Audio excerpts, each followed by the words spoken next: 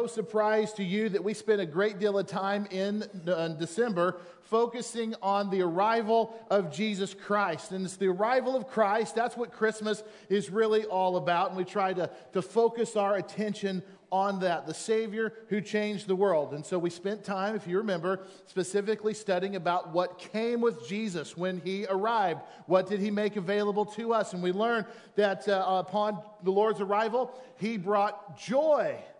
And the angels proclaimed that joy. And it was the prophets who proclaimed that he was going to bring peace, specifically peace with God. And of course, his arrival was the very demonstration of how God loves us. Today, we are going to begin a brand new series that I think is the natural progression after talking about the birth of Jesus Christ. Our new series that we are beginning today is a series on the life of Christ. What did Jesus do after he arrived? You know, when he grew up and all the things that he did. So he arrived and he brought these things, but let's learn about his life. And so we're going to study a book of the Bible together that was written by one of Jesus' very closest friends. He was an eyewitness to everything that Jesus did. He was a friend that was there from the earliest days of Jesus' ministry and stuck with him all the way to his death. In fact, this is the friend that stood at the foot of the cross and had to watch Jesus suffer there. That friend, he sat down one day as an old man, and he wrote about his time with Jesus. He wrote about all that had happened. This friend was one of Jesus' original 12 disciples, and he wrote this account of Jesus' life for a number of reasons, but primarily he wrote it so that anybody who would read what he said about Jesus would come to the point of faith and belief in the Son of God. That's why he wrote it. This friend wrote very passionately, as you're going to see in many places. And he wrote about a number of things, but the fact is, he wrote just very straightforward that Jesus Christ was none other than the very Son of God, and that if you will commit yourself to him, he will give you eternal life. All over the pages of this gospel. That friend's name was John.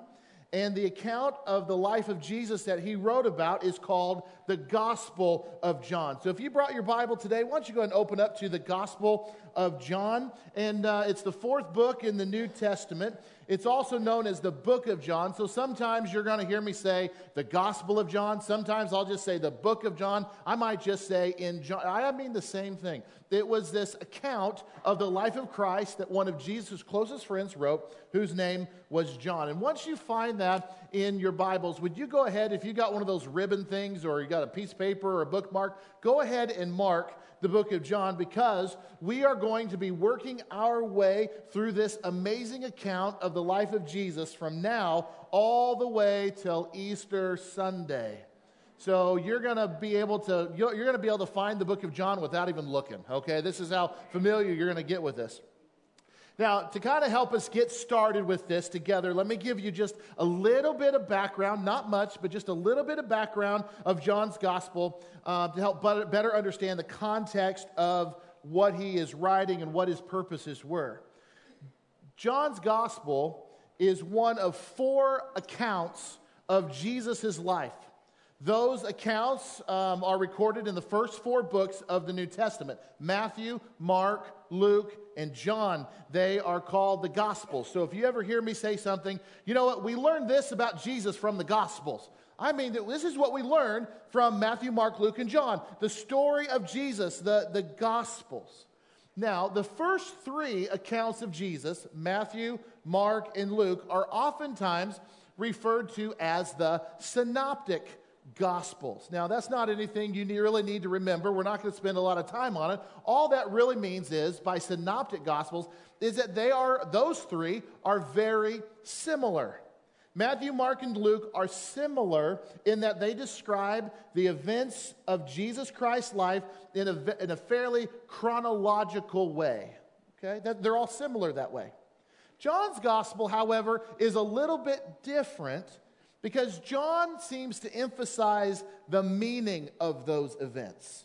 Okay, so it's a little bit different. And scholars for centuries have talked about how John's account of the life of Christ, although very consistent with the others, it is different. It's kind of a different point of view. So Matthew, Mark, and Luke are similar. They detail the life of Jesus Christ and the events in a chronological way. John, you're going to see, is going to talk maybe about the same kinds of events, but he's really going to pull out, in the way that the other gospel writers don't, the significance, the meaning, how that event impacts our lives. I'll give you an example of what I'm talking about. In all four Gospels, Matthew, Mark, Luke, and John, they all share the story of Jesus feeding 5,000 people. You might recall what happened. Jesus just had a few loaves of bread and a few fish, and what did he do? He prayed over it, he broke it, and fed thousands of people. That was such a significant miracle that all four gospel writers said, I've got to share that with who's ever going to read this. It's very significant. So they all wrote about it, but only John recorded the sermon that followed, where Jesus talked about the bread of life, and that helped interpret why this miracle was so important. So all four Gospels are amazing. Each one of them adds their unique pieces to the story of Jesus' life, which paints for us a picture of everything that he did. But John's Gospel adds some details that the other three Gospels do not. And here's one of the reasons why. It all comes down to, what were they trying to do with their writing? Who was it they were writing to? So take Matthew's Gospel, for example, the very first book in the New Testament. He sat down to write an account of the life of Christ, and when he wrote it, his target audience was his fellow Jews. And he wrote from the perspective as, how can I convince my Jewish brothers that Jesus is indeed the Messiah, the King that was promised and prophesied about? And so he's writing with them in mind. And so that's why when you read Matthew, you read a lot of Old Testament scripture in there. He's saying, now look back. This is what this verse in the Old Testament means, and this is how Jesus fulfilled it. And so Matthew really focuses on that Jesus came from Nazareth. He was the fulfillment of the Old Testament prophecies. Now Mark, on the other hand, when he wrote his account, he kind of wrote this with busy Romans in mind. So he didn't really need to emphasize so much that Jesus was the fulfillment of prophecy. So he targets and focuses on an aspect of Jesus' life of him being a servant and meeting the needs of needy people. So he's telling the same story, but he's focusing on different aspects of Jesus' ministry because Mark knew who was going to read what he wrote. Then you take Luke, for example. He wrote his account with the Greeks in mind, and he introduced them to the sympathetic Son of God. This side of Jesus that he emphasizes more than the other writers. So Matthew, Mark, and Luke all write with intended audiences in mind, and that is reflected in their writings. And you can actually see these things. But it was John, the beloved disciple of Jesus, close friend of Christ, who wrote his eyewitness account for both Jewish people and Gentiles. He kind of wrote it for everybody, and he presented Jesus very clearly, and you're going to see this. It was John who presented Jesus as the very Son of God. I love all four Gospels because they do tell the story of Jesus, but admittedly, they don't tell us everything.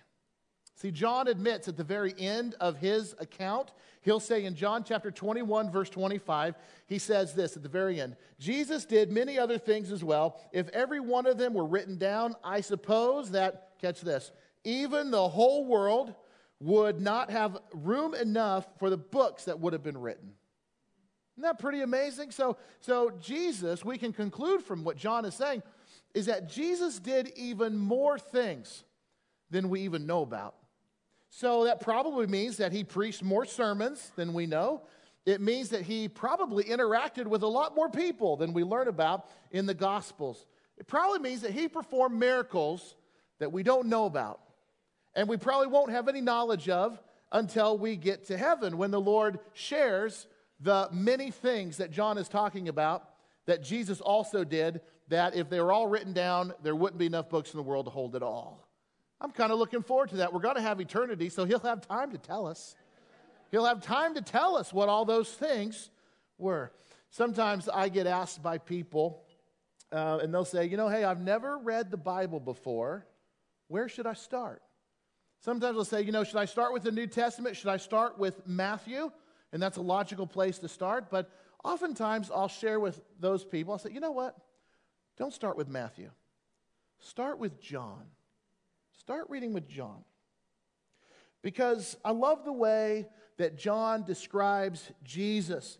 He speaks about Jesus in a very personal way. John talks about how you can know him even though he's gone, and how even now Jesus wants to interact with you.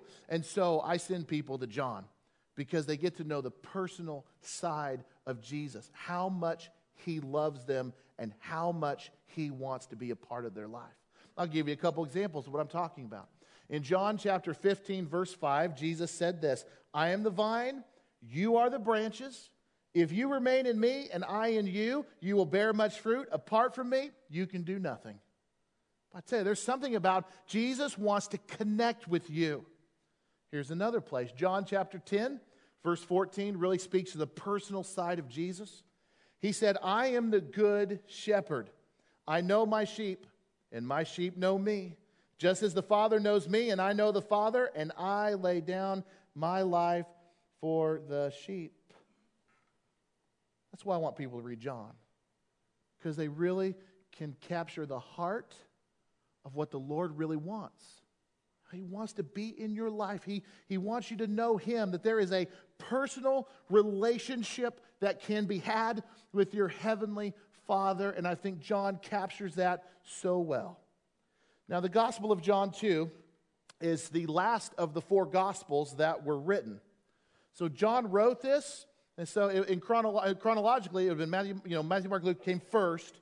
And then when John was an old man, he sat down to write this account, which means that by the time John sits down to write the account of Jesus as an eyewitness account, he's probably the only disciple left. He's the only disciple that could write something like that. All the rest have been killed for their faith. John was the one who you might say got cursed with old age. Can you imagine what he had to endure in his life to watch the men he loved killed one by one for their faith? So by the time John writes this, he's an older guy. And the church has been operating now for a number of years. So as you read John's gospel, he seems to write in such a way about Jesus that it describes at that point in history how Jesus' life now impacts Christians trying to walk with him daily. So John kind of writes from this perspective. There's some distance now. The church has been going. Christians are trying to live for him every day, and they see the challenges. And so John writes in such a way. This is how Jesus impacts the church. This is what he wants from us. Now, I'll give you a couple examples of what I'm talking about there. In John's gospel, and we'll study this together, John includes some details the others don't, like the times that Jesus spent with his disciples and where he prayed for the believers who one day would believe in him even though they would never see, they would never lay eyes on Jesus. Now that speaks directly to the people John was writing to, because those people aren't interacting with Jesus. So he's bringing out things that Jesus said that impacts them directly. It impacts us. For example, do you remember the time when Jesus, after he resurrected, and he met with all of his disciples, but there was one who was missing? Do you remember who was missing? Thomas. And so all the disciples said, Thomas, when they saw him, we've seen Jesus. And Thomas says, I don't believe you. Not until I see him with my own eyes and touch where the nails went in, that's when I'll believe. And that little statement right there is what earned him the nickname of Doubting Thomas. That's right. So a few days go by, and he actually gets to see Jesus. And remember, he's like, my Lord and my God. And then Jesus says to Thomas, he said, Thomas, because you have seen me, you have believed. Blessed are those who have not seen and yet have believed. What do you think, John? Now, Jesus said it. John emphasizes it. Why? Because he's dealing with Christians who have been Christians for a number of years now. And he's like, let me tell you about something that Jesus said about you guys. He's like, blessed are those that have not seen me, but yet will believe. There's emphasis on the church. There's emphasis on us. There was another time before Jesus went to the cross, and we have this long. It's the entire chapter of John 17, where Jesus prays. He has this long prayer time with his disciples. It's very detailed. And Jesus prays for his disciples. And then he prays for you and me. He prays for us. John chapter 17, verse 20, Jesus says, my prayer is not for them alone. In other words, he's saying, my prayer is not just for the disciples. I pray also for those who will believe in me through their message. So John here is emphasizing that Jesus, like on his mind, before he went to the cross and paid with his very life and shed his blood for the forgiveness of all people, before that happened, you know what John's trying to tell us? Jesus was thinking about us. And that's the personal side of John that makes it so special, that makes it so personal, because he drives out the Son of God was thinking about you when he went to the cross. So it's quite special. So John wrote it so that everyone could believe in this Son of God. At the very end of his writing, John chapter 20, verse 31, right towards the end, he said, all of this was written. It was like saying, all this that I'm writing is written so that you may believe that Jesus is the Messiah, the Son of God, and that by believing you may have life in his name. I'll tell you, that would be my prayer for our church too. That our study, these next few months together, and what you do personally and what you'll eventually do in your life groups, that all of this together will help us grow closer to our Heavenly Father, that we would be the fulfillment of Jesus' words and prayers. That Jesus was thinking about us, that our growth, our faith, and that our faith would grow from this study. And I think if you miss everything else, don't miss this. What John points out so clearly is what I've just said, that you were on Jesus' mind. And if that's something you can take with you tonight, that Jesus was thinking about me when he died, that should mean something very special to you. Now, if you would, let's just jump right in here. That's the introduction. Let's look at John chapter 1, verse 1. And we're going to read. This is how John starts this incredible account of Jesus' life. He said, in the beginning was the Word, and the Word was with God, and the Word was God. He was with God in the beginning. Through him all things were made. Without him nothing was made that has been made. In him was life, and that life was the light of all mankind. The light shines in the darkness, and the darkness has not overcome it. There was a man sent from God whose name was John. What John is he talking about? John the Baptist. That's right. Not John the disciple, not the one writing it, but just for clarity, he's talking about John the Baptist here. So there was a man sent by God whose name was John. He came as a witness to testify concerning the light, so that through him all might believe. He himself was not the light. He came only as a witness to the light. We'll get more into John's life next week. Verse 9, the true light that gives light to everyone was coming into the world. He was in the world, and though the world was made through him, the world did not recognize him. He came to that which was his own, but his own did not receive him. Yet to all who did receive him, to those who believed in his name, he gave the right to become children of God. Children born not of natural descent, nor of human decision or a husband's will, but born of God. The Word became flesh and made his dwelling among us. We have seen his glory, the glory of the one and only Son, who came from the Father, full of grace and truth.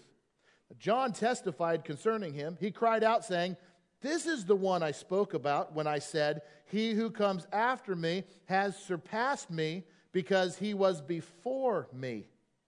Out of his fullness we have all received grace in place of grace already given. For the law was given through Moses, grace and truth came through Jesus Christ. No one has ever seen God, but the one and only Son, who is himself God and is in closest relationship with the Father, has made him known. Well, there's a lot there to unpack, my friends. We're not going to unpack it all tonight, I promise you. But there's a lot to unpack. But did you notice what John didn't write about? Did you notice that there was something that was apparently left out that the other Gospels maybe wrote about? There is no mention in John's introduction about Jesus' birth, nor will there be. There's no mention at all. No Joseph, no Mary, no little town of Bethlehem, no virgin birth, no shepherds. Now, unlike Matthew and Luke's gospel, their account of the life of Christ, where they detailed very carefully all the events surrounding the birth of Jesus, John chooses not to write about it at all. He doesn't include one detail about how Jesus got here. And I wonder, why is that? Because that's kind of an important detail, you would think. Perhaps John didn't feel like he needed to, since the church had been going now for a while and it was pretty well accepted by the Christians, and maybe he knew there was 2 other accounts that detail that. Maybe he's like, I don't need to spend any time writing about that.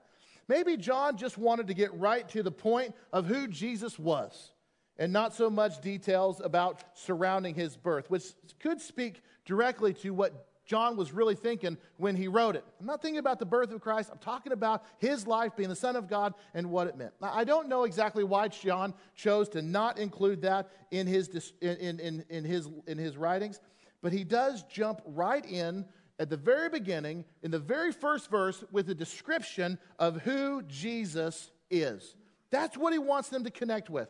The people are, who is Jesus? And he's like, let me tell you who he is. Now, the very beginning, maybe you picked up on this, the very beginning of John sounds very much like the very beginning of the entire Bible, doesn't it? He says, in the beginning. That's how Genesis 1 starts, and that's how John 1 starts. And I think about that. I think John begins not with the birth of Christ. He begins before the creation of the world.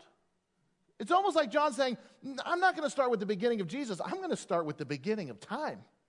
Because that's where Jesus' story begins. We don't know it yet from this very first verse, but we will find out by verse 17, we've already read it, that when John says that in the beginning was the Word, he is referring directly to Jesus himself.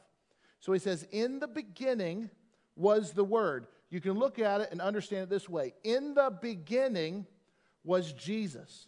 Jesus was with God, and in fact, Jesus was God. And I hope you understand what he is acknowledging here in the very opening of his letter. That Jesus and God are one. That's what he's saying. That's the direct acknowledgement from John. Jesus and God are one. Perhaps in John's mind, writing about the birth details would be to begin the story of Jesus way too late. Because Jesus didn't start existing on the day of his birth. No. John's acknowledging that Jesus has existed long before the Lord ever laid the foundations of our earth. So in the beginning, that's not Bethlehem. In the beginning, there was Jesus. And John says, in him, in Jesus, was life. And that life was the light of all mankind. So there's a very strong emphasis that Jesus has always been. It's as if he's saying, guys, I'm going to tell you about my personal experience with Jesus. And that personal experience with Jesus lasted roughly 2 to 3 years of my life. But Jesus himself has been around since the very beginning of creation. Now, this is just me thinking out loud here, and I want to admit that. I'm not trying to, take a theological stand or make some doctrinal point with what I'm about to tell you. I'm really just kind of thinking out loud with this. But if you and I and every other person who was ever born were created in God's own image, that's what the Bible says, and nothing was created without Jesus. And in fact, Jesus himself is life. Then couldn't we conclude that God put something inside of all of us that gives us the ability to know him? Now just walk with me through this. I'm just, again, thinking out loud. That there is a connection that we have with God that longs for our Creator. Like there's something inside of everybody And we may not be in tune to it or not, but since we're created in God's image, and Jesus is God, and Jesus is life, and nothing was made without him, I kind of begin to kind of wonder, is there something inside of each of us that longs, just automatically hungers and longs to know our Creator? There's this concept, maybe you've heard of it before, but it's the concept of the God-shaped hole. Are you familiar with that? The God-shaped hole that exists in each side of each person. And the God-shaped hole is this idea that every person has a void in their life that can only be filled by God. And if God doesn't fill that void will always be there. And this longing that many people have for something bigger than us, something grander out there, that there is a creator, whether we even say that or not. Like Ecclesiastes 3:11, there's a reference that talks about how God has set eternity inside the human heart. And it makes you wonder, is that something that even from the foundations of the earth that God instilled in all of us, that there's this something that desires God? So this concept that God created man for his eternal purposes, and our desire to fulfill our eternal thinking is this, how people describe as this God-shaped hole in all of us. I think about all the religions of the world. And if you think about in detail, all the religions of the world are based really on this innate desire to connect with God somehow. Ultimately, you think about what the purpose of religion, it was to connect to God. And their desire can only be fulfilled by God. And therefore, we say it's like there's this void, there's this emptiness that has to be filled. And that's kind of across the board, all religions. Now, I'm not trying to make a case for that. Like I said, I'm not trying to point you to chapter and verse and say this is how it is. But I think that from a John 1 perspective, where Jesus made everything, Jesus was there, nothing without him was made. Perhaps from the very beginning, God has instilled in each of us this innate desire to connect with him. Now, the problem, and this is not hard to see, the problem has always been that from the very beginning, people ignore this hole in their life. They try to fill it up with something else. It's like, well, I don't need God. What I need is all these other things. And so many people spend their whole lives trying to pursue things that they think will make them happy. So they pursue, winning at their job at all costs, and building their financial portfolio, and living in these kind of houses, driving these kind of cars, and putting their kids in these kind of schools. And there's these pursuits. And I just wonder if deep down we're just trying to fill something in us that God put there innately for us to be filled by him. And if Jesus was there at the beginning and nothing was made without something inside me says, there's something about creation that longs for the Creator. And sadly, for I would say most of our world, that void stays a void. Because we try to fill it up with things that we think will make us happy, but in the end leave us empty.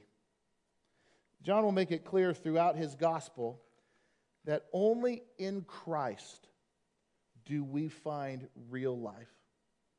Only in Christ, that is where our deepest needs are met. So if there is a God-shaped hole inside of each of us, he makes very clear that only Jesus can fill it. Only Jesus can do that. It's in Jesus that we find eternal life and that connection to our Heavenly Father. So, just real quickly before we're done, these first couple verses, they tell us something so significant about Jesus, and they set the stage for the rest of the gospel. The first thing that we learn is this: Jesus is eternal. So if you're taking notes today, if you don't mind writing in your Bible, you enjoy doing that, right there by John 1:1. Jesus is eternal. Now later, we get to John chapter 8, we're going to read about a time where people were questioning Jesus, and they were asking him, who are you? What are you all about? And so Jesus begins to tell them, this is who I am. This is what I'm all about. And they bring up Abraham. Now this is a very important person to a Jewish person, that, you're Abraham. We're going to bring Abraham up in this conversation. And they're like, are you greater than Abraham? And Jesus says to them in John chapter 8, verse 58, He said, very truly I tell you, before Abraham was born, I am. So the most important figure in their entire religious world was Abraham, and Jesus said, before him was me. Now, if you want to get really deep theologically, we can dig into the I am statements of the Bible, but this is another claim. I am. They would have understood that to them as saying, I am connected to God. Oh, and they were so angry about that they started to pick up stones, and they were going to kill him right there. We don't have a lot of details, but it just says Jesus slipped away from him. You know, it's like, where'd it go? Jesus just slipped away from him. What I hope you understand today is that Jesus is eternal. We just celebrated the birth of Christ, but Jesus existed long before his birth. In a few months, we're going to celebrate the resurrection of Christ, Easter Sunday. But that's not the end of Jesus' story either. No, he is still very much alive right at this moment, watching what we're doing because he is eternal. Now, since Jesus is eternal, what that means is that Jesus is also God. So you want to write that down in your Bibles? That's fine. Jesus is God. Verse 1 says that the Word was God. Jesus was God. Later on, we'll get to this too in our study. John writes about a time where Jesus was trying to comfort his disciples. He was letting them know that he's going to have to die, and it's going to be kind of a horrible thing. But he shares with them, hey, but where I'm going, you can't follow. But, where I'm going there to prepare a place for you. Remember? In my Father's house are many rooms or mansions. You know what? I'm going there to prepare it. And if I'm going away to prepare it, I'll come back and get you. And of course, this was disturbing to his disciples, and they start asking questions about the Father and showing us the way. And this is where Jesus said famously in John, he said, listen, fellas, I am the way, I am the truth, I am the life. No one comes to the Father except through me. And Philip, one of his disciples, says, then show us the Father. This is hard news for them to take. And he goes, show us the Father. And Jesus says to Philip, in John 14:9, he says, don't you know me, Philip? Even after I've been among you such a long time, anyone who has seen me has what? Seen the Father. Jesus and God are one. John 1:18, we just read it. Let's read it again. No one has ever seen God, but the one and only Son, who is himself God. So if we can wrap our minds, this is what John wants us to know. If we can wrap our minds around this idea that Jesus is eternal, that he's been around since the beginning of the time, and he's still alive today, Jesus is eternal, and we can wrap our minds a little bit around this idea that Jesus and God are one, then by the time we come to verse 14, we'll be able to wrap our minds around this. The Word became flesh and made his dwelling among us, which means Jesus is incarnate. Write that down in your Bible. Jesus is incarnate. That means God came in the flesh. God came his very self. God took on a human likeness, a human form, which is Jesus, and he walked among his creation as one of them. Warren Wiersbe describes it like this: he was not a phantom or a spirit when he ministered on earth, nor was his body a mere illusion. John and the other disciples each had a personal experience that convinced them of the reality of the body of Jesus. God became a real person, as real as you and me sitting here today in this room. Now, his path into this world, you know it had to be a miraculous one. Because God coming to walk among his creation isn't just going to, no. There's going to have to be a miraculous way that this happens. Miraculous, like a virgin becoming pregnant and giving birth to a son. What is overwhelmingly obvious from John's entire gospel as you read it is that John will emphasize many of the human-like things about Jesus. He wants us to relate to him. He endured many of the same things that we endure. So he does emphasize the deity of Christ, that he was God, but he also writes about the things that he endured in the flesh, and the things that we're tempted with and things that afflict us are the same things that afflicted him, and he felt them the same way. So John will point out all throughout his letter, like in John chapter 4, that Jesus became very weary and tired. We read about that in John's gospel.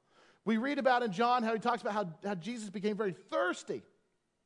And we don't think about God ever becoming thirsty. But God, who came in the flesh and experienced everything like we do, he became thirsty. He was tired. In John chapter 11, he talks about how he groaned from within. There's an aching there. In John 11, we read that Jesus wept. He cried. He had this emotion about him.